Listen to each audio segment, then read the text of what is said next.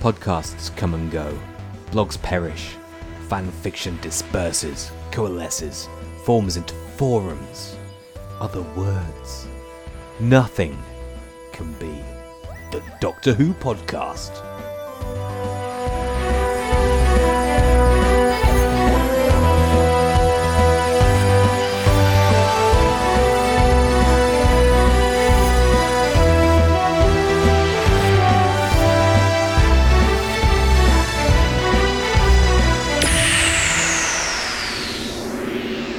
Hello everyone, and welcome to the DWP episode 342. This is Drew, and today I'm joined, I know, very rare occasion, but I'm joined by James. James, welcome to the caravan. Thank you. I'm glad you called it caravan. Brent now just refers to it as an RV whenever he's driving. So, but it's lovely to record with you, Drew. It happens very rarely, really.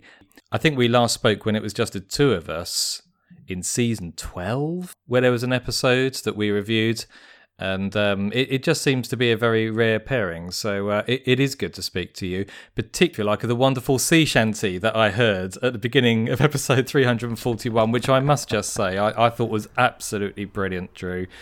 I appreciate it. Yeah, I was heading out the door to mow my backyard and thought, you know what? I'm going to record in less than an hour.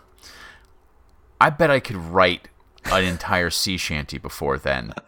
Wrote and recorded the I guess it's maybe like 8 lines of the sea shanty in about 15, and then sent it to everybody to make sure it was okay. My original plan was to write a full one for the but I wasn't going to do it. So I'm glad you liked it. I did. That is not a thing that I will promise that I can ever do again. The moment came and then it went.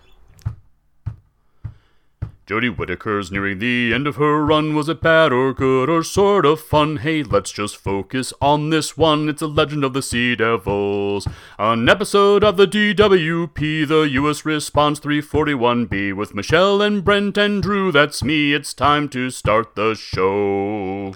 Now, I very much admire creativity in forms that wouldn't occur to me. So anything musical, for example, forget. I'm never going to end up doing anything quite like that.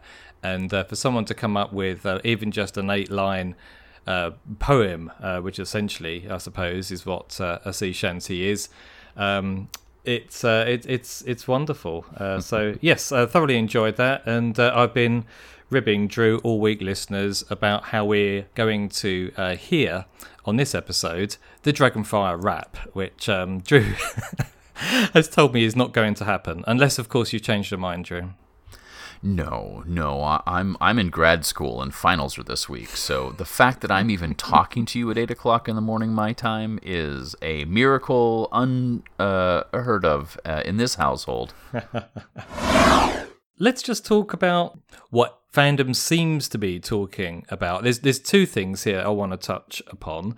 The first of which is the article, or the Chris Chibnall interview in issue 577 of Doctor Who magazine. Now, this is a massive interview, and I think partly that's because Chibnall was being conspicuous by his absence in terms of his contribution to DWM over the last 2 or 3 years. My goodness, have they made up for it?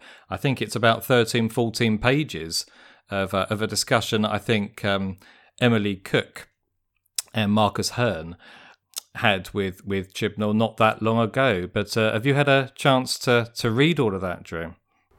I did, yeah, and it was nice because while I got the article and I started reading it, I didn't bother to look who wrote it, and as I was about halfway through it, I'm like, I bet Emily did this. This smacks of Emily's level of humor and good taste.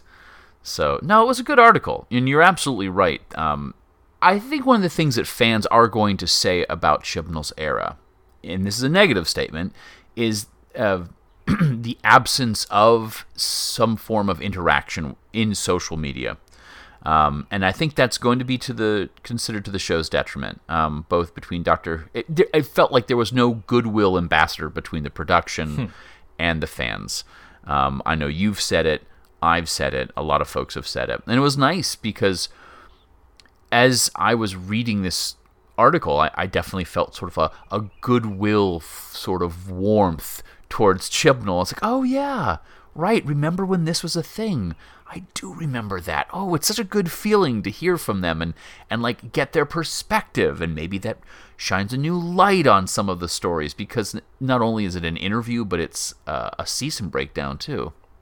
Yeah, it's amazing, really, isn't it? How valuable dialogue between the production crew and the fans actually is, and the impact that it actually has on how we as consumers of a product think about how this is delivered and or how the show is delivered to us. And as Chibnall was explaining all of his experiences, not necessarily bad, so yes, he did talk about the pandemic, and he did talk about various things going wrong and plans having to be changed at last minute, but he doesn't do it with any real malice. He just states it as a matter of fact. He doesn't complain about it. And he also talks about how the big ideas that, rightly or wrongly, will define the Chibnall era started, and what it was that he was trying to achieve. And I don't want to go through the entire interview. It'd be pointless people going out and reading it for themselves if we were to do that. But I would say this is a fascinating read. It's really worth getting your teeth into, even if you're not a big fan of the stories that have been delivered over the last 3 seasons. This is, I would say, as close to essential reading as a Doctor Who fan will come to. That's interesting. I'm curious, do you get physical copies of the magazine, or you just read it digitally? It varies. I have a digital subscription, but occasionally I feel the need to have a magazine in my hands. And on this occasion, I did actually go and find a copy in a supermarket. I don't remember how long it takes for the DWM to get to the States, and it may have changed too since kind of the there was a time around the 50th where like people in the U.S. and general public actually knew what Doctor Who was and seemed to appreciate it, where the subscriptions seem to be coming in much quicker than usual, but normally I feel like it's at least a month after. So I don't even know if the magazines have hit the newsstands. I also haven't been in a bookstore in 2 years, so I'm not saying this because I've been looking for it. I'm just saying it because it seems like it's not as popular as it once was, the physical print media. It's certainly harder to find here. You used to be able to get it in pretty much any newsagent, any corner store, any supermarket within a couple of days of it being officially released. Whereas now, I don't see it as often. And I'm not sure whether that's just a sign of the times. People do read things digitally almost as default these days, rather than an indication of how popular the magazine is. I've not read anything else in the magazine, incidentally, whether that's a reflection of what I think of the magazine at the moment or not, I'm not sure. But one of the other things I did notice on the pages of Gallifrey Guardian was the announcement of Doctor Who Redacted, and this is an audio drama. I don't know whether this has come your way yet, Drew, or crossed your radar. No, I don't know what this is. It's essentially a BBC production. It's a 10-part audio play featuring Jodie Whittaker.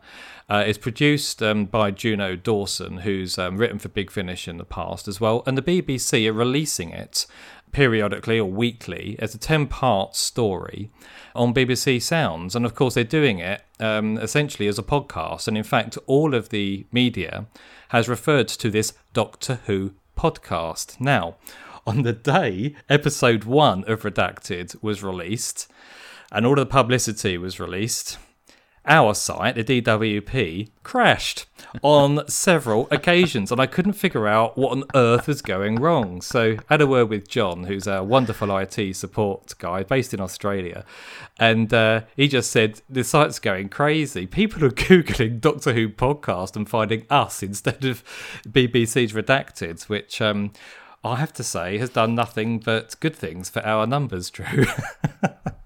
No, I'm just loving it. It's like, oh, wow, I really can't wait to listen to Jodie Whittaker talk about something. And it's just sea shanties and me screaming about the legend of the Sea Devils in what could only be described as not my finest moment. Well, it's funny you mentioned that. We have actually received quite a bit of feedback about Legend of the Sea Devils, and not wanting to go over old ground. There was one point which Paul Davis makes in his email that I did want to discuss with you. He says, hello, Campervan team. Another episode of Doctor Who where the Next Time trailer was more entertaining than the episode it followed. Now, I think that's interesting because for me, that's been the case, I think, for the last 3 or 4 episodes. The anticipation created by the Next Time trailer has been much more interesting than actually watching the story. Well, as sharp-eared listeners will know, I don't normally watch the Next Time trailer. I like to go in relatively blind to the new episodes, which is difficult because social media really enjoys spoiling stuff. Of course. But yeah, this is one that I had heard the rumor much earlier about the Next Time trailer and who would be appearing in the episode, and so I was like, well, I'm gonna watch and find out if this is true. It was. I agree. It really was exciting, but I can't speak to the previous ones. I just don't. I haven't even gone back to watch them. But I love trailers. I do find it fascinating how the art of making trailers, especially for modern films, essentially spoils everything. Like, they don't trust the audience to want to actually go see it. So it's like, well, look, you might not go see this movie. So in the next 90 seconds, we're going to show you everything that happens. I also miss movie voiceover guy. In a world where 2 podcasters talk about a show. Anyway. Yes, I know what you mean. I think it is a shame. This was pre-credits as well, because there's been times with Doctor Who where you have the credits roll, and if you want to see what's coming next, you keep watching. Whereas this trailer, for what people are still referring to for some strange reason, is the Centenary special, was directly after Legend concluded and before the end credits. Please watch Doctor Who. We knew what this episode was. It does feel like that a bit. Throw it on. Otherwise, no one's going to come back to the show. Yeah. I was so excited when I saw it that I mistook Kate Stewart for Nyssa. So when I went on the flashcast, if you like, that we recorded as soon as the credits rolled, I was thinking there's 3 classic companions coming back, like a trilogy of female companions. But no, I was so excited that I didn't even recognise Gemma Redgrave. But I think I've gone back and watched that Next Time trailer about 4 times, and I've not had the urge as of yet to watch the episode it followed for a second time. But we'll see how things go soon. I do like the idea of watching Sea Devils again, just because I loved the way the Sea Devils were recreated. But I know I'm in the minority where it comes to having enjoyed that, especially in this conversation. Yeah. Now, there's a sort of morbid curiosity on my part to go back and rewatch it. I'm just going to have to wait until the very thought of the episode doesn't make me angry anymore. You've not reached that point yet? No. Oh dear. That's quite an impact then Mr. Chibnall has had on you. Yeah, and I will say this for those who, are thinking I'm being untowards, being a little crueler than usual, or a lot crueler than usual. I am, like I said, in the finals of grad school. I did have a group project to do that evening. Maybe it just hit me wrong, but yeah, we'll see. I love the fact that you gave what I thought was an incredibly good, articulate critique of that episode, and then spent, every time you took breath in between your points, you took the opportunity to qualify your somewhat less than positive review. And I just have to say, on record here, I enjoyed your contribution to the last episode for many reasons, not just the sea shanty, but the fact that you made so many salient points, and I could hear the passion, I could hear the emotion in your words, and it was just a visceral reaction And that's what the DWP stands for. Opinion in the raw. Number 9, number 9, number 9, satellite 5. Number 9, number 9, number 9, satellite 5. Number 9, number 9, number 9, satellite 5. Number 9, number 9, number 9, satellite 5. Number 9, number 9, number 9, satellite 5. Number 9, number 9, number 9, satellite 5. Number 9, number 9, satellite 5. Number 9, number 9, number 9, satellite 5. Number 9, number 9, number 9, satellite 5. Number 9, number 9, number 9, satellite 5. Just Number 9, one number 9, number 9, satellite 5. Number 9, number 9, number 9, satellite 5. Number 9, number 9, number 9, satellite 5. Number 9, number 9, satellite 5. Just Number 9, one number 9, series, number 9, such a satellite 5. crime. Number 9, number 9, number 9, satellite 5. You said they were extinct. How comes they're still alive? One minute they're the greatest threat in the universe, the next minute they vanished out of time and space. They went off to fight a bigger war. The Time War. I thought that was just a legend. I was there. The war between the Daleks and the Time Lords, with the whole of creation at stake. My people were destroyed, but they took the Daleks with them. I almost thought it was worth it. Now it turns out they died for nothing. There's thousands of them now. We could hardly stop one. What are we gonna do? No good stood round here chin wagging. Human race should gossip all day. Daleks have got the answers. Let's go meet the neighbours. You can't go out there!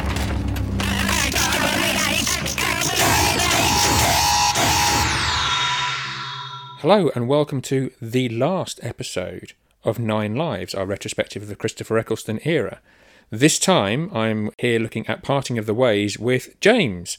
Hello, Ian. Hello, listeners. So we've gone all the way through. We've got to the final one, the big showdown with the Dalek Emperor appearing at the end of the last episode. Firstly, what's your memories of watching this the first time round? I'm not sure I remember really clearly. I remember enjoying most of the 2005 series, and I remember being really excited about finding out what Bad Wolf meant. So I think I was a little surprised after watching Bad Wolf how much there was left to address in the final episode. But there were lots of different storylines, really. Where were we going with Jack? Were we going to get an absolute legion of Daleks, as seemed to be promised? And there was all these rumours. Well, I'm not quite sure if there were rumours at that point. It may have been a fact that we knew Eccleston was leaving. We knew he was going to be replaced. Yeah, it was known at that point. It was. I don't think they'd done any kind of formal announcement. In fact, I recall they hadn't. They definitely hadn't said that Tennant is going to be the replacement, but everybody knew. The press had got hold of it.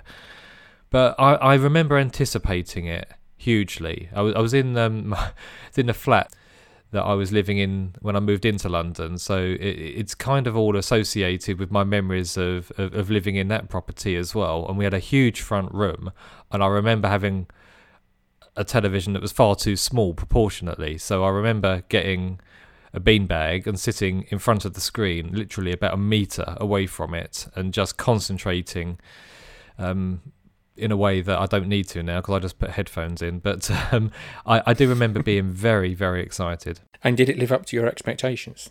It's really difficult to say, isn't it? I think at the time, fan consensus was, well, Bad Wolf, is that it? It was Rose? That's a bit weird, isn't it? Oh, he kissed her. Look, they just used a plot device to introduce a kiss.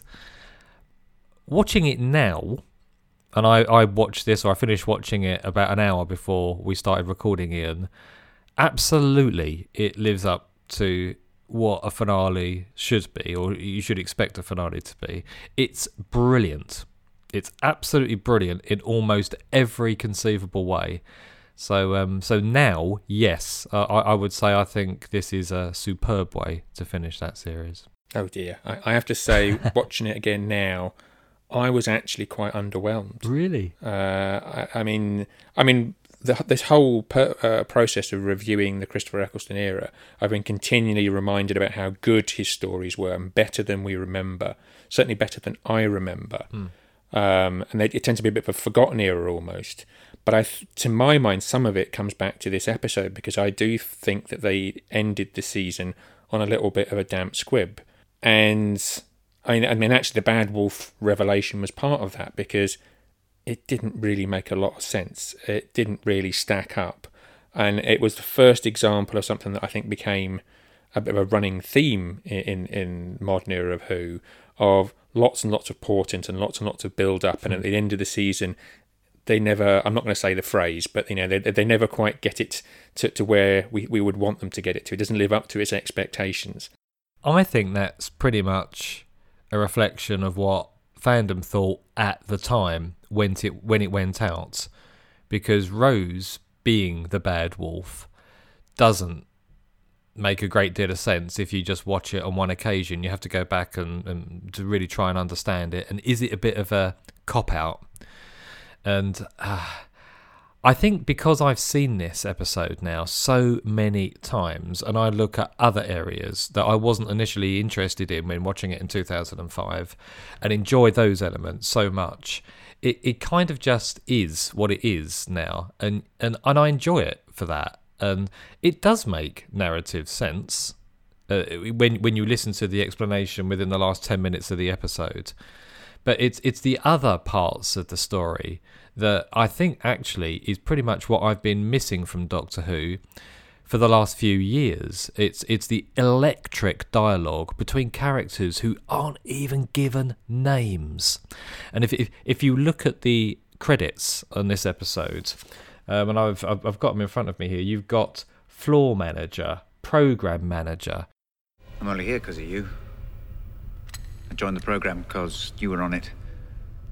Am I supposed to say when this is all over, if we're still alive, maybe we can go for a drink?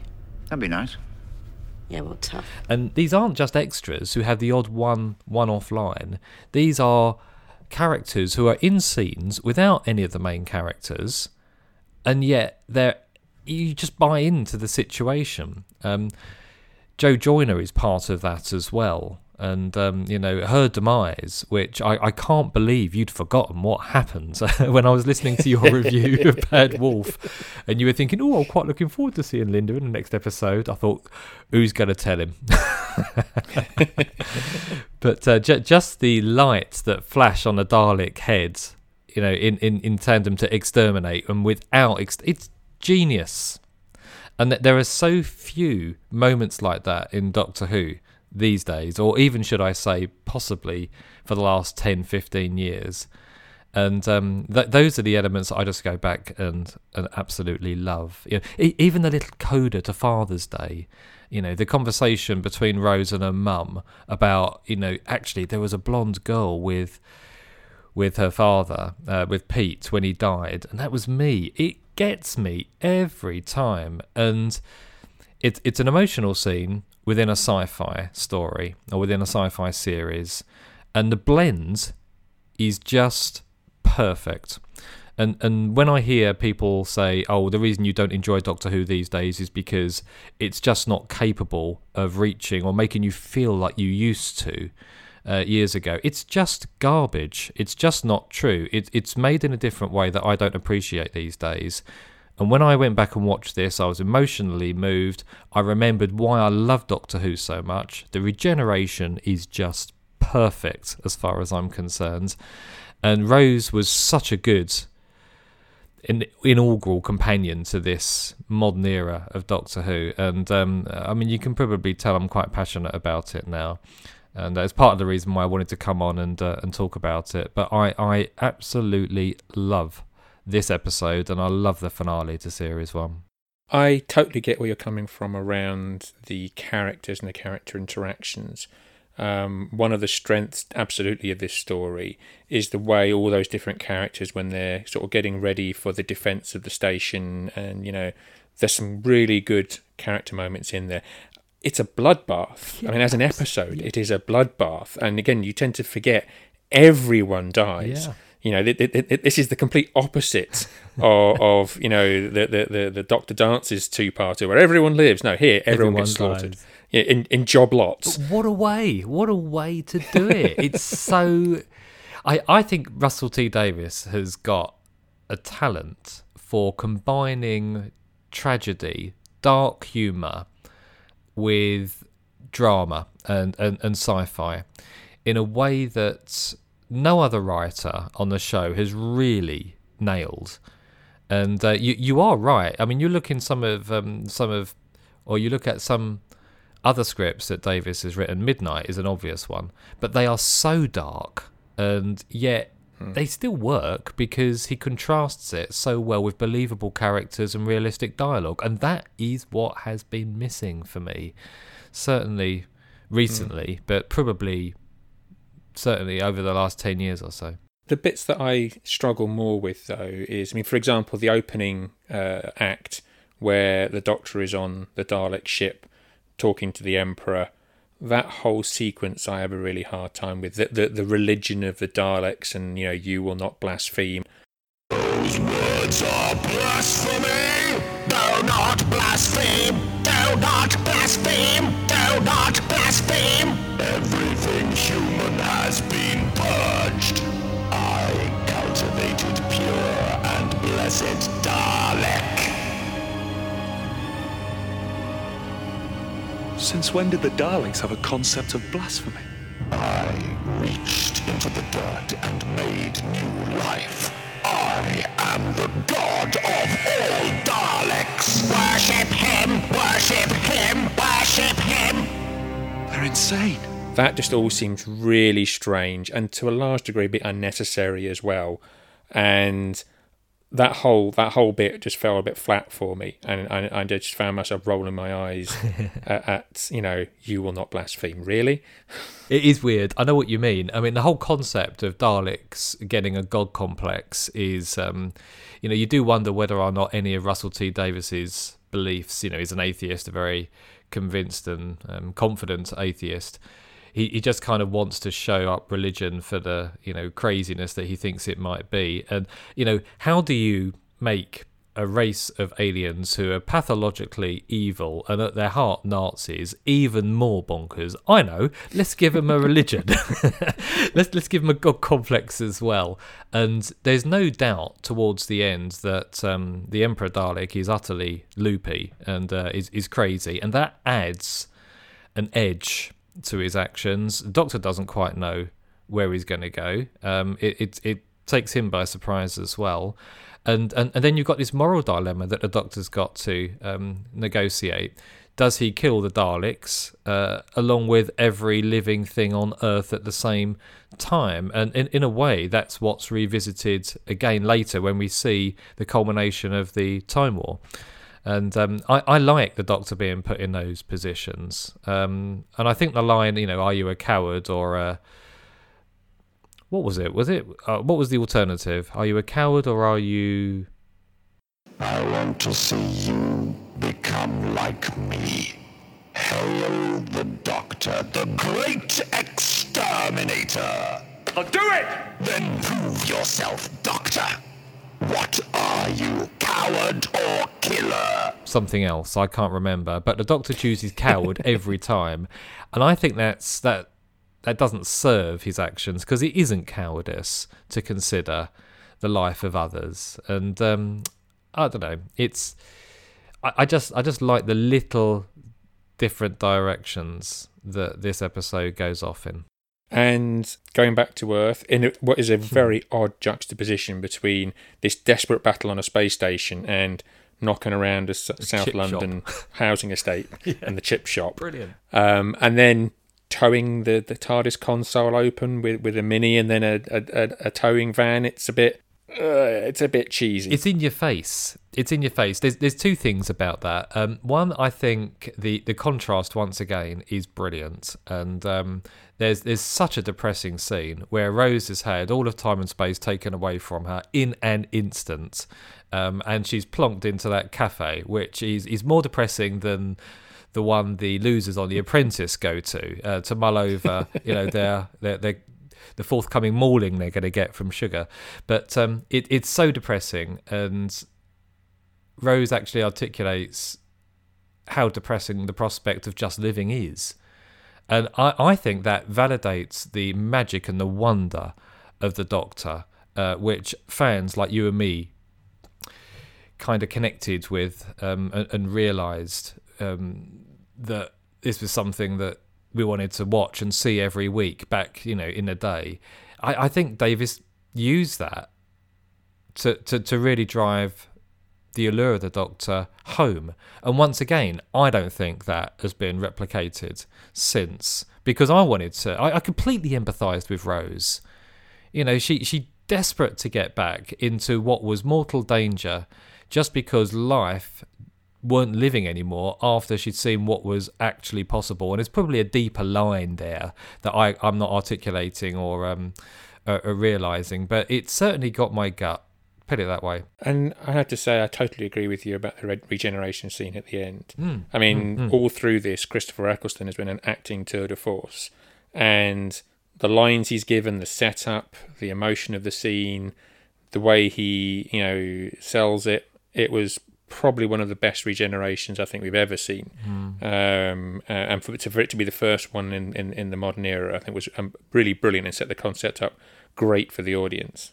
Yeah, I couldn't agree more. And can you imagine what it would have been like had you not been aware that Doctor Who is capable of regenerating, And I don't know what that would be like. And I haven't actually met anyone who just watched that series without any prior knowledge of the classic series. But I can imagine, in other countries, possibly in the States, that would have been a fairly or a more common experience, just because Doctor Who wasn't part of American culture in the way it is British. But the performance from Eccleston is worth mentioning as well. It is quite understated. I've been listening to the Big Finish stories that feature Eccleston, and whilst he's very, very good, he's very close to the character he created in 2005, he's much more emphatic. He talks like this all the time. Every word has an emphasis placed on it in the audios. It's not the case in this episode, and part another ways. He's actually quite softly spoken. And the words he says are no less emphatic or robust in terms of what he thinks they should do. But there is a difference in the performance. And I like this one on TV more. I get it. Do not interrupt! Do not interrupt! Do not interrupt! I think you're forgetting something. I'm the Doctor, and if there's one thing I can do, it's talk. I've got 5 billion languages, and you haven't got one way of stopping me. So if anybody's going to shut up, it's you!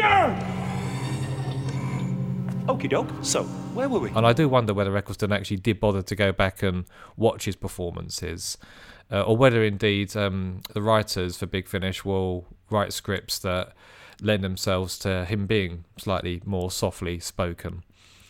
Because I think the character is more convincing that way. It's maybe an audio thing. Maybe the direction in the audio booth is that because you haven't got the visual cues, they need it to be a little bit clearer, or who knows. I do know that the first of the Eccleston audios that I listened to, it didn't seem to have the character quite dialed in. And I do want to mention Mickey and Jack, because I think this story that we've just talked about shows the characters and indeed the acting talents off really, really well. Mickey is much more rounded here, much more believable, much more down to earth. He can relate to Rose as a friend. He's not an idiot. And I just really enjoyed watching him make a decision that actually, if Rose's mind is made up, he's going to support her no matter what. And the way Jack worked, and his goodbye to the Doctor and Rose is done so well. And I didn't realise or notice at the time he was wearing leather trousers, and I'm glad we never saw those again. But maybe he picked up some tips from Trilly and Susanna the previous week. But I think he's. I just think everything worked here, and you had everyone there. You had Camille Caudry as well in an influential role there, and I just liked the way this. The culmination of this series was a celebration of the actors, of the new depths Doctor Who had gone to in terms of telling an emotional story, how he combined it with hardcore sci-fi at the end, brought the Daleks back in a new way. It just looked brilliant as well for the time. And I was watching it, on my iPad Pro today, in standard definition, and yet it's still brilliant. It's still really good. So I'm waxing lyrical, and I don't really want to stop. This is my newfound role, you see, Ian, as the most positive member of the caravan. I'm just embracing that. It's not going to last. What's your thoughts on the Eccleston era overall? It's difficult because you try and think, well, what did I think of it 15 years ago? Is it 15 years ago? I suppose it is. A bit more than 15 years now, isn't it? Yeah, so about 17, I think. Yeah. Yeah, and do I actually remember what I thought about it without remembering the reasons why? And you have to go back and watch it again to kind of reform or refresh your opinion. So my current opinion is that season 1 was almost uniquely brilliant in the 13 and a bit, if you include the specials and Flux and so on, years or seasons that followed it. It's the closest, ironically, to classic Doctor Who that I think we've ever been in this new era. Which and the reason why I say that's ironic, or I think it's ironic, is because I remember when watching it, I was thinking this is so different. Particularly in the early episodes where the Doctor's incredibly excited by meeting Charles Dickens to the point where he calls him mate. And I remember that being a big controversial moment, because the Doctor would never call someone mate, would he? And looking back now, that seems totally irrelevant. And yet it's much more recognisable as Doctor Who to me now than it was at the time.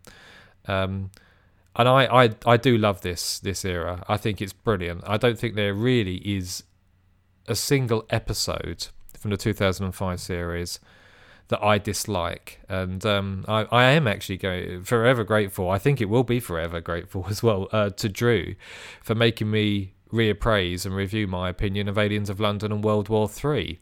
Because listening to your conversation with Drew there totally changed the way I view those two stories, which I enjoyed more than I remembered enjoying when I watched it originally. So as far as I'm concerned, it's actually a really good era of Doctor Who, and the finale for sure has not been surpassed since. It's been a great season to go through, and I think it is unfortunate that the David Tennant era that followed it had such a massive profile, because it had a huge cultural impact. Eccleston set the foundations for the modern revival of Who. But I think because the cultural impact of what then followed with Tennant, people struggle sometimes to think past that to that first season, which is a relatively small part of the modern era. But you're right, it is brilliant. It is a great season. And going through it again the way we have done over the last couple of years in this series has really brought home to me how every episode is of a consistently high quality. And yeah, I mean, I'm not a huge fan of the Slitheen, and there's some bits of that I'm not such a huge fan of. There's some bits of this episode I wasn't such a huge fan of. But you're right, there's not a clunker in the entire season, and I'm not sure I can think of another modern season where there isn't at least one, often more than one clunker. Recently, whole seasons of clunkers. So, it's actually really refreshing to go back and to be able to watch through something that is just consistently high quality all the way through. I mean, it's interesting to hear your take on this, because, of course, you've gone back and watched every episode, and you featured on every part of Nine Lives, which I haven't done. I've only been picking and choosing episodes that I'm going to be talking about. But I'm pretty much certain I am going to go back and start watching the whole of season 1 again, and that will be, I think, probably 4th or 5th time I've ever done that since original broadcast. And the whole prospect of just getting reacquainted with these characters again is exciting for me. So, as we draw to the end of Nine Lives, I have to echo what James has been saying, that I highly recommend that all of you go back and review this first season. You won't be disappointed. It's been a really great thing to go through and a really enjoyable journey. And having enjoyed going through this era of Modern Who, I think we're probably going to try and set up a follow-on series with another Doctor, so watch this space. Time Lords have this little trick. It's It's all the way of cheating death. Except it means I'm going to change. And I'm not going to see you again. Not like this. Not with this daft old face. And before I go... Don't say that. Rose. Before I go, I just want to tell you were fantastic. Absolutely fantastic. And you know what? So was I.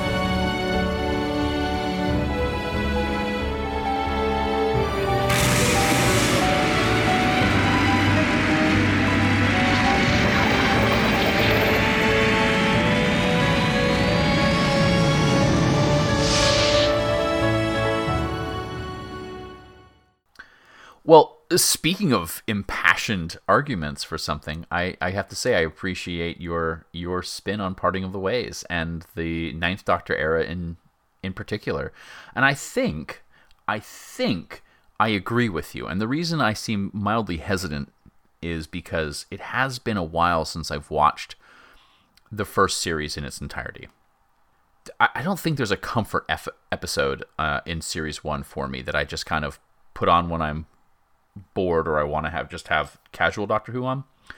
But I do have a pretty high regard for the series in particular, because aside from, and I've shared this story a lot, aside from the Paul McGann movie, Series 1 was the first regular Doctor Who that I watched. So, like week to week to week. And so it, aside from the comics and that film, that's my entree into the show. And the more I watch and the more I think about it, the more I miss Eccleston, actually.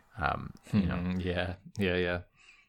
It's a stunning series, and I really enjoyed, as you could tell, going back and watching it again. I think Ian enjoyed it more than me this time, and as I alluded to in our conversation, Ian's had the opportunity to watch each one because he's reviewed every single episode, and that's given me a real appetite. Well, there's also that thing that I didn't understand until I became a podcaster, is watching something for fun versus watching something with a critical eye, and knowing that you're going to have a discussion about it changes the way we consume media.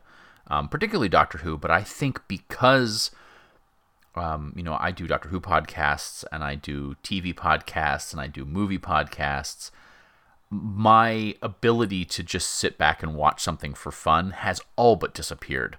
And so I'm always going to be watching it and thinking about certain things. And that is, in many ways, kind of a bummer, because I kind of miss those, bright-eyed early days where I could just casually go, ooh, look, a story. There is a balance to be struck. Yeah. There really is. And to be fair, what you've just done there is articulated the reasons for the 4.5-year hiatus the DWP took. Yeah. And getting that balance, I find a lot easier these days. And there are times when I say, well, I just want to watch the show.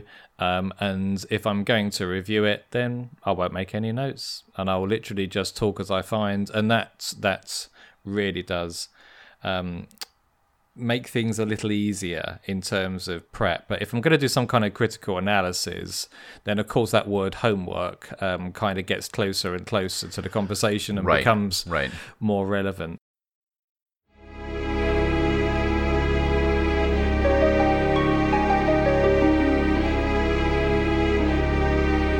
We have been doing homework, or I have been classing this as homework for reasons you'll find out shortly, I suppose. You and I have been travelling back in time to an era that we have not discussed that much on the DWP of late. I thought, what a wonderful opportunity to go back to the 1980s, the late 1980s, and to talk about a story of fire and ice that isn't Game of Thrones. Two of your best strawberry milkshakes, Sylvia Bees. Certainly, sir. There must be some mistake in the reckoning, Sprog. The mistake's in your wallet, not my arithmetic. Do you take Asteroid Express? Glitz! Venus... What? No, never heard of it. It's us! Doctor, you haven't forgotten us, have you, Glitz? Shh, keep your voice down. No, of course I haven't forgotten you. Oh, Mel and the Doctor. Here, you're not the Doctor. I've regenerated. The difference is purely perceptual. Well, James, I just want to say I don't consider this homework at all. Because I was kind of in the mood to revisit classic Doctor Who, something that I hadn't done since probably the last time you did assign me homework. And Dragonfire seems to be a wholly appropriate one to explore now with the return of Ace. Again, I guess it's not spoilers because we've mentioned it so many times. Absolutely. With the return of Ace, like, why not go back to the very beginning and see what so picture it, 1987. This is only Sylvester McCoy's, the fourth episode that they've put together. I don't know about the order in which they actually recorded these, but this is the one where it went out. And I remember being extremely excited to watch this for the very first time because this story had a reputation, but I wasn't sure what that reputation was. It was sort of like when I, in 2011, 2012, decided to take the pilgrimage, right, to start watching Doctor Who from the very beginning to all the way up to the modern series before the 50th. And at this point in time, too many of the episodes and stories hadn't been re-released. They were still finding them. They hadn't put them out on DVD. They were only available on VHS. The internet was shaky at best, even at this point in time, at least where I was living. So I was going to the library on a regular basis, but I also had gone online and asked about best episodes and worst episodes and trying to get an idea. And this had a reputation, but I wasn't sure which one it was. So I sat down with a certain level of excitement to watch, and I enjoyed it then and I enjoyed it now. What is your impression of Dragonfire? Oh, very, very similar. It's I know it is not regarded particularly fondly within fandom, and I can see it for what it is. I mean, it's a very different kind of story. It's even the humor that is littered throughout the script is very different kind of humor to that which we were used to in Doctor Who. It borrows from all manner of different successful films and shows. There's definitely a tinge of Alien there. There's Blake Seven to a degree. I love the creation of a small little gang for the Doctor inside of the first 10 minutes. You've got essentially 4 lead characters here in Glitz, Ace and Mel. And I love the way that McCoy has slotted into his version, or has begun to slot into his version of the Doctor by then. And those are the parts of this story that keep on giving, certainly on rewatch. And episode 1 is by far and away the best episode. I really enjoy it. I love the concept of having multiple levels of what is actually a spaceship. And when that reveal in episode 3 is made, the spaceship lifts off of Iceworld, you can actually say, yes, I can. Those corridors and those gantries clearly are part of a craft. I like it. I like it a lot. I think the acting is not that brilliant in places. I don't think this is Sophie Aldred's greatest hour. She has flashes of brilliance, but there are times when her dialogue comes across as unconvincing. I don't think Bonnie Langford's lines or performance are the best. But it's a story that's just full of new, fresh ideas for what was at the time a new, fresh series or iteration or incarnation of Doctor Who. And I appreciate it for that change, taking those brave steps. And without stories like Dragonfire, we would not have had Remembrance of the Daleks, because it's a bridging episode in many ways. And I enjoyed it then and I enjoy it now. It's a bit of a guilty pleasure, I think, but what were your thoughts? I mean, this is a very different story, not just to Doctor Who, up to the point where McCoy took over, but also if you take a look at the preceding stories here. So, Time at Arani, Paradise Towers, it's it's different. It's still different enough to make it potentially difficult to swallow. So I think of Dragonfire as being the first story of modern Doctor Who. I think of the Cartmel era as being punk. I think it's certainly the punkest Doctor Who had been. It feels like it's trying to do something very different. The budget seems to be a lot less. They're doing a lot more and relying a lot more on their writers. The stories feel fresh. They feel of a certain time. You know, this is the time where I'm beginning to be a teenager around this time, and so a lot of the themes that they're exploring are themes that were important to me. And even though McCoy is not my favorite Doctor, I also like what they were trying to do with McCoy. I mean, like, going from bumbling idiot to time god in basically 1 year is a bit of a jump, but you can see that beginning to turn around in this story.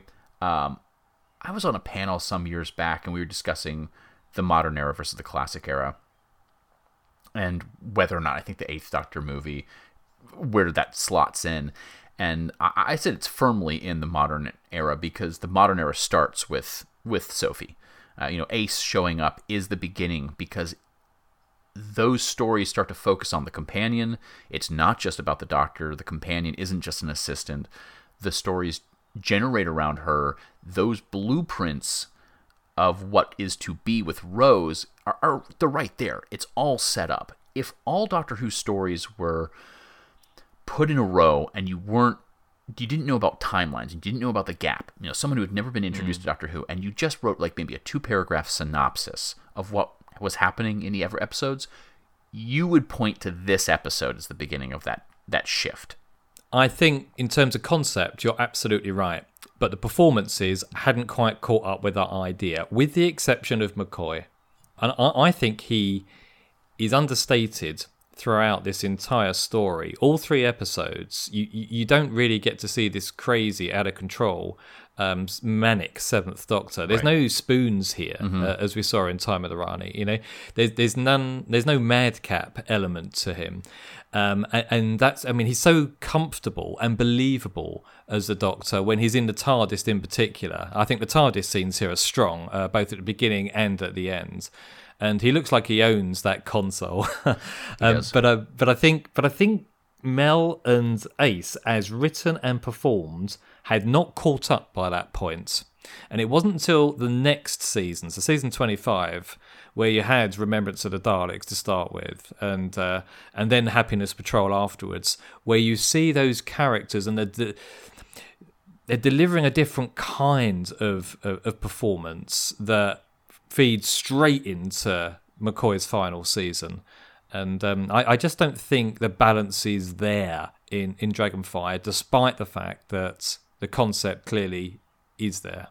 Well, I'm not a Doctor Who historian, and I know that there are listeners. When I say this, please, listeners, take this with a grain of salt. But what we have in this situation with Sophie is the same situation we have with almost every Doctor shortly after they've regenerated, in that we didn't know who we were going to get, correct? It could have been Ace, it could have been Ray. It could have been 2 different companions, not knowing that Bonnie Langford was going to leave the show until, I think, episode 3 or 4, when she finally said, yes, I'm leaving. From what I have heard, there's a script out there where Ace goes off with Glitz, right? Like, they travel together, and Mel stays with the Doctor. So you have a lot of flux going on here, to pardon the term, where there's just a lot going on where they weren't sure of what was happening. And I think part of that script is a reflection of that, the finished product that we get. But at the same time, you are talking about backstory. Like, we do get a really interesting backstory that they then fed on. The seeds were planted here. Yeah. Ian Briggs talks about that in the documentary that was made at the time. the DVD was released, and the ending that we get, the conversation between the Doctor and Mel, was cut and paste. It was written by Cartmel for McCoy's audition, which is why it doesn't make a great deal of sense. It talks about time, but it's not particularly congruous with the story that we've just watched, and that's because you had multiple endings, and they didn't know until the last moment which one they were going to use. And whilst I think McCoy plays it with pathos and so on, it is a reflection of the speed at which these decisions, or the lack of speed perhaps, in which these decisions were made. And if it had got to the point where Bonnie Langford was still women and R-ing, that close to when they were filming, then you can you get an idea of the lack of thought and planning Alien in today's era. I think there's something to be said too about Sylvester McCoy without his hat on. Yes. Yeah, I know what you mean. There's a quality to an unhatted McCoy that I was just thinking, he comes off as being more human, more weary, and in some ways, and I've never thought I was going to say this about Sylvester McCoy, kind of handsome. Like, he looks like this frustrated, and there's just a moment where he takes off his hat and he delivers a scene, and I'm like, I get that the hat is part of the costume, but in this moment it doesn't feel like a costume. His costume feels lived in, and I think it's just the removal of the hat. Like, I am not in a place in my life where I want to write a small paper on, hatless McCoy. But I think it would need to extend to the use of eyebrows, because I think actually he's an eyebrow actor. There are lots of eyebrow actors. You look at Capaldi. I mean, that's all we ever saw, I think, in Day of the Doctor, was just his eyebrows. And without the hat, McCoy's face feels a little bit more full and expressive. Agreed. Did we ever see Capaldi in a hat? That would have been terrible. Anyway. I hate those questions because I'll be thinking about that for the next week, and I'll have to text you when listeners, as and when I find one. Save James Brain. If you know whether or not Capaldi, just send the DWP pictures of Capaldi in hats. Sorry, I should say the doctor, Capaldi's doctor in hats. Okay, so I forgot this was a 3-episode story. And so I was prepping myself for a 4th episode when it suddenly ended. James is a weird one. This may be the first episode of Doctor Who I ever saw. When I think about the time my babysitter showed me Doctor Who, I don't think I even sat through an entire episode, but I know I watched it at one point in time. It inspired me at least to search out the comics. But there's this image of that melting face kind of stuck with me that when I saw it, it felt familiar, not just because it was the exact same technique used in Raiders of the Lost Ark. And it may be I'm remembering or misremembering Raiders, but this is possible. This would have been coming out the same time I was coming to the States. I probably would have been watching, but maybe not. I'm not sure. Don't quote me on that one. Or do. I don't care. I was thinking of exactly the same film franchise, although I was thinking of Last Crusade and the night at the end, similar kind of demise that we see Kane, but the Raiders example definitely is more pertinent, but presumably it was before 87. Yes, no. This is it is very much Alien, especially in the ant design, and it's very much sort of Raiders in that sense. There's some elements of Star Wars. There's some elements of Blake 7. I do like when Glitz gets into the Nosferatu. Great name for a ship, which of course is very close to the Nostromo from Alien, right? But we get to see the fuzzy dice, which of course we get in Star Wars. I know Glitz is sort of a Han Solo character, but like the lovable rapscallion, which I think is problematic because I know there's some intonations in earlier scripts that he and Ace had a relationship before the Doctor shows up on Iceworld. That is not great. I will say this about the story. I haven't read its novelization, but I kind of feel like there's so much packed into this story that the novelization of it that I would like to read would be similar to the ones that the Douglas Adams stories have been getting. where they're like not just a short, tight little novelization, but actually a full novel. Because I feel like there's a lot to flesh out, and I think this story suffers from that because it could be longer, but also it's one of the few episodes of classic Doctor Who where I feel like they got the number of episodes just right. Like I think there's the potential for it to have more, but when it was over, I was like, yeah, if you had stuck another episode in there, I probably would have had an issue, especially because the budget did not match its aspirations. No, you're quite right. It did look cheap. It was saved, this story. You take a look at Time and Arani, and I think that does overstay its welcome. Some would argue by 4 episodes, but at least one episode. But the advantage here was it was filmed in TC1 at the BBC, which was the largest studio they had. So hence the reason you had lots of. You got a sense of space where you had those scenes with Kane where he's talking to Ace, which incidentally was Sophie Aldred's first scene that she ever recorded in front of a TV camera, where he's kind of trying to hypnotize her and trying to persuade her to take his sovereign. I think the evident lack of money that's very clear from the spaceship scenes, where all you see, like you say, is certain little things like a chair and a fluffy dice, right? And also, the location in the lower levels where the dragon is first, first shown.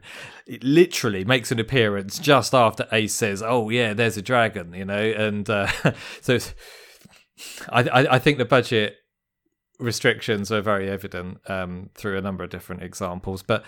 Whether or not the story would benefit from expansion in the way that some of the Adams stories have, I'm not really sure. It's because how far would you rewrite the characters of Glitz and Ace and Mel to become more convincing? Because none of their dialogue is particularly convincing.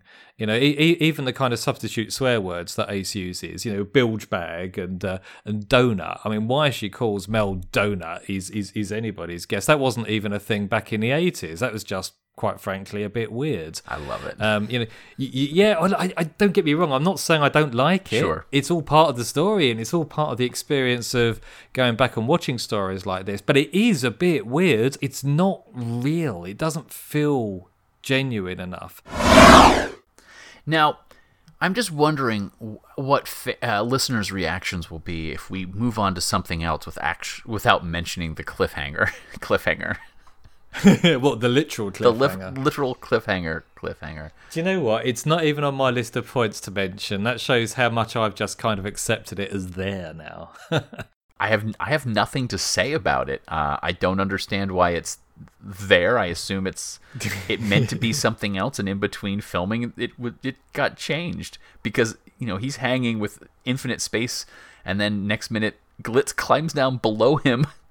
And there's a ledge. There's this ledge. magic ledge. It's fine. Yeah, I agree. There's two boobs there, really, isn't there? There's the fact that it's not explained as to what the Doctor is actually trying to achieve by sliding down his umbrella at the end of episode 1. Why is he actually there? And then number 2, this ledge materializes out of nothing in episode 2, and it's just actually a shortcut to a lower level. I want to offer a third one as well. Oh, go for it. In that, just from an editing standpoint, the maximum drama that you end on a cliffhanger should have been the appearance of the dragon. It seems like that would have been it comes out of the shadows, the musical sting happens, and then you solve that problem. I don't know, maybe they were running short or something like that, but that just seems like if I were editing it, that's the part where I would have done it. So anyway, I mean, everything that we've just covered, I genuinely enjoyed the episode. It's been at least a decade since I'd seen it. It probably will be a decade before I watch it again, homework or no. But altogether, it was sort of a nice chance to revisit Doctor Who. And unlike some experiences of the show recently, I enjoyed this one. Well, I suppose it's time. Time? Funny how business time. A delight in frustrating your plans. All Kane's bitterness and hatred thwarted by a quirk of time. No, I meant, I suppose it's time I should be going. Oh. Time that I left. Yes, well, you could be right. Time for you to go. Before I go, For your business time. Doctor. Well, if you must go. Before I go, I'd just like to There's say. no point, Mel. No point hanging around wasting time. No, I'm not going until I've said my piece. I just wanted There's to no say. time, Mel. Oh, all right, you win. I do. I usually do. I'm going now. That's right, yes, you're going. You're gone for ages. You're already gone. You're still here. Just arrived. I haven't even met you yet. It all depends on who you are and how you look at it. Strange business. Time. Goodbye, Doctor. I'm sorry, Mel. Think about me when you're living your life, one day after another, all in a neat pattern. Think about the homeless traveller and his old police box. His days like crazy plague. And there you have it. I feel like we've definitely delivered enough opinions for one episode. James, thank you for having me on. This was nice getting a chance to chat with you. I love it when you say thank you for having me on, because it sounds as though you're a guest, and of course you're not. You're no longer. Your guest status expired 2 years ago, Drew. You belong here now, but I will return the compliment though. Should I say thank you for inviting me back? Thank you for inviting me into your ears, listeners, I guess.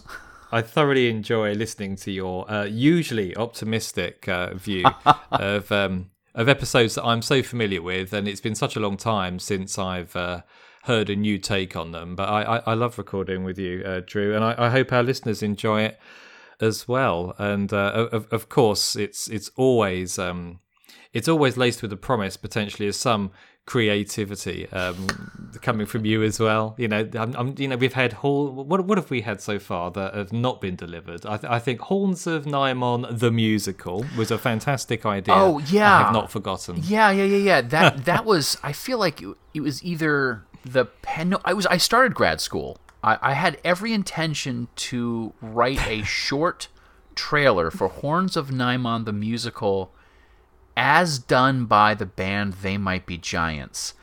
And I still think that is in the books. Like, I still can do that. Could I do that by Christmas? I'm not going to make a promise, but I still might be able to pull that off by Christmas. I have 5 more classes to do between now and then, so we'll see. Why not just say Christmas, but be non-specific about the year? Which Christmas? Coming in a Christmas. It's the Horns of Naimon, the musical. In a world where Drew delivers on his promises of musical interludes of classical Doctor Who, one Christmas isn't safe. And then you just hear the sound, Lord Naimon. I was just waiting for that. Anyway, we better finish up, or else we're going to end up just revisiting all our favourite episodes and doing various reenactments of them. Yes. Listeners, if you have opinions about whether or not I should be doing any musical, anything involving Doctor Who or podcasting, you can get in touch with the DWP. How do they do that, James?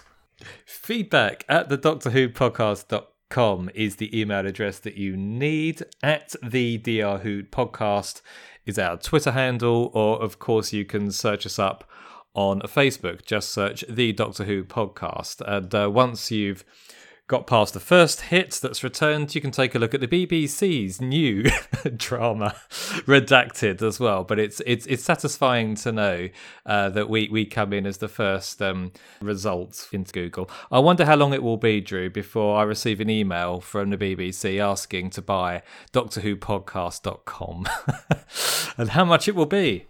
Well, just theoretical question, James. Would you sell the rights to the name of this podcast for a guaranteed appearance on the show? Oh my goodness, I'm not quite sure fandom is ready to see me in the show, but of course I would, Drew, in a heartbeat. I mean, by saying you, it would be all of us, right? We'd fly us out there, and it would just be the Doctor disparagingly discussing podcasters suddenly motion, and it's just is it 6, 7 of us? How many of us are there in the caravan these days? Anyway, there's a number. Next time on the DWP, so that is DWP 343. What do we have, Drew? Well, I know that Without the list in front of me here, I definitely know that we have at least discussion of the audio drama The Outlaws to discuss. We do. Brent and Michelle will be taking us through that release, which features a recast First Doctor.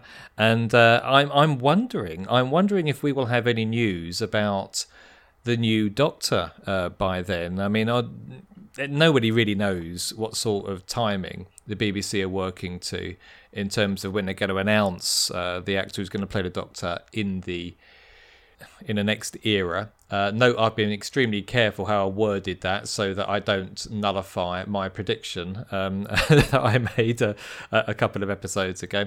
But so you never know. We may end up be discussing some brand new casting. Well, at least, hopefully, we'll have a date for everybody as to when the next appearance will be, because we don't know.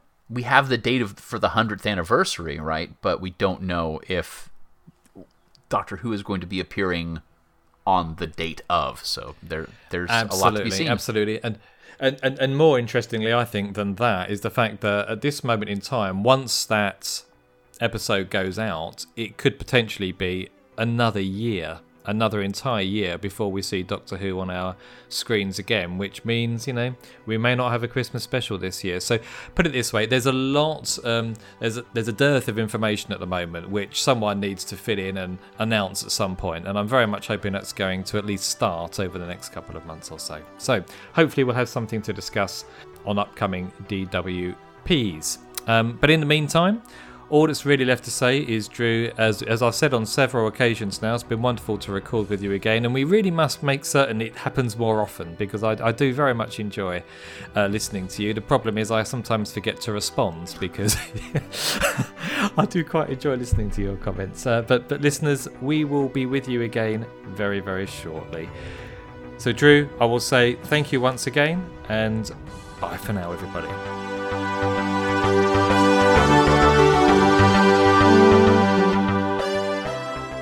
That was the Doctor Who podcast, which you can find at thedoctorwhopodcast.com. If you have any feedback, please send it in to feedback@thedoctorwhopodcast.com. You can also find us on Twitter, Facebook, and via the Doctor Who podcast forums. Thank you for listening. Take care.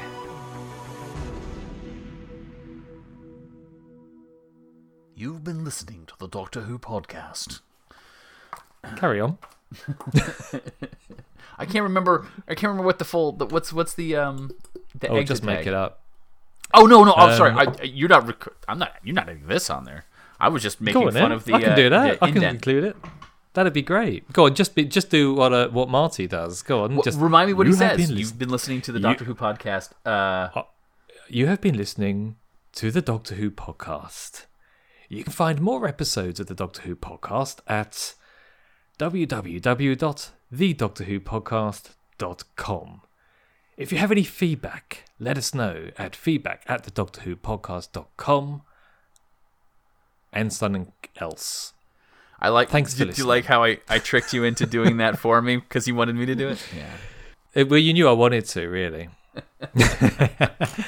You're welcome. Anyway, I am stopping recording. I am stopping the recording.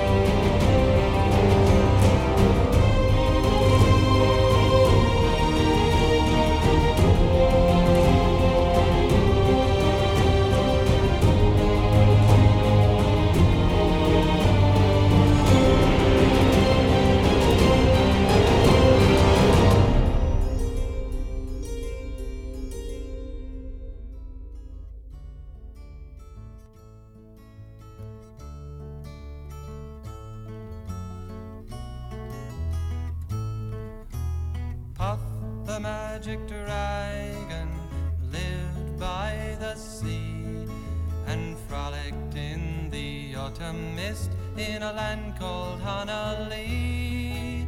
Little Jackie Paper loved that rascal Puff and brought him strings and sealing wax and other fancy stuff. Oh, Puff the magic dragon lived by the sea and frolicked in the autumn mist in a land called Honolulu. Puff the magic dragon lived by the sea and frolicked in the autumn mist in a land called Honolulu. Together they would travel on a boat with billowed sail. Jackie kept a lookout perched on Puff's gigantic tail. Noble kings and princes would bow whene'er they came. Pirate ships would lower their flags when Puff roared out his name. Oh, Puff the magic dragon lived by the sea and frolicked in the autumn mist in a land called Honolulu. Puff the magic dragon lived by the sea and frolicked in the autumn mist in a land called Honolulu. A dragon lives forever, but not so little boys.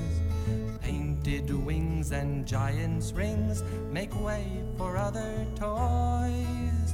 One grey night it happened, Jackie Paper came no more, and Puff that mighty dragon, he ceased his fearless roar. His head was bent in sorrow, green scales fell like rain. Puff no longer went to play along the cherry lane.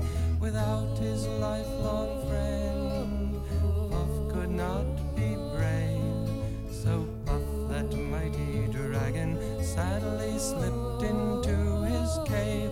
Oh, Puff the magic dragon lived by the sea and frolicked in the autumn mist in a land called Honolulu.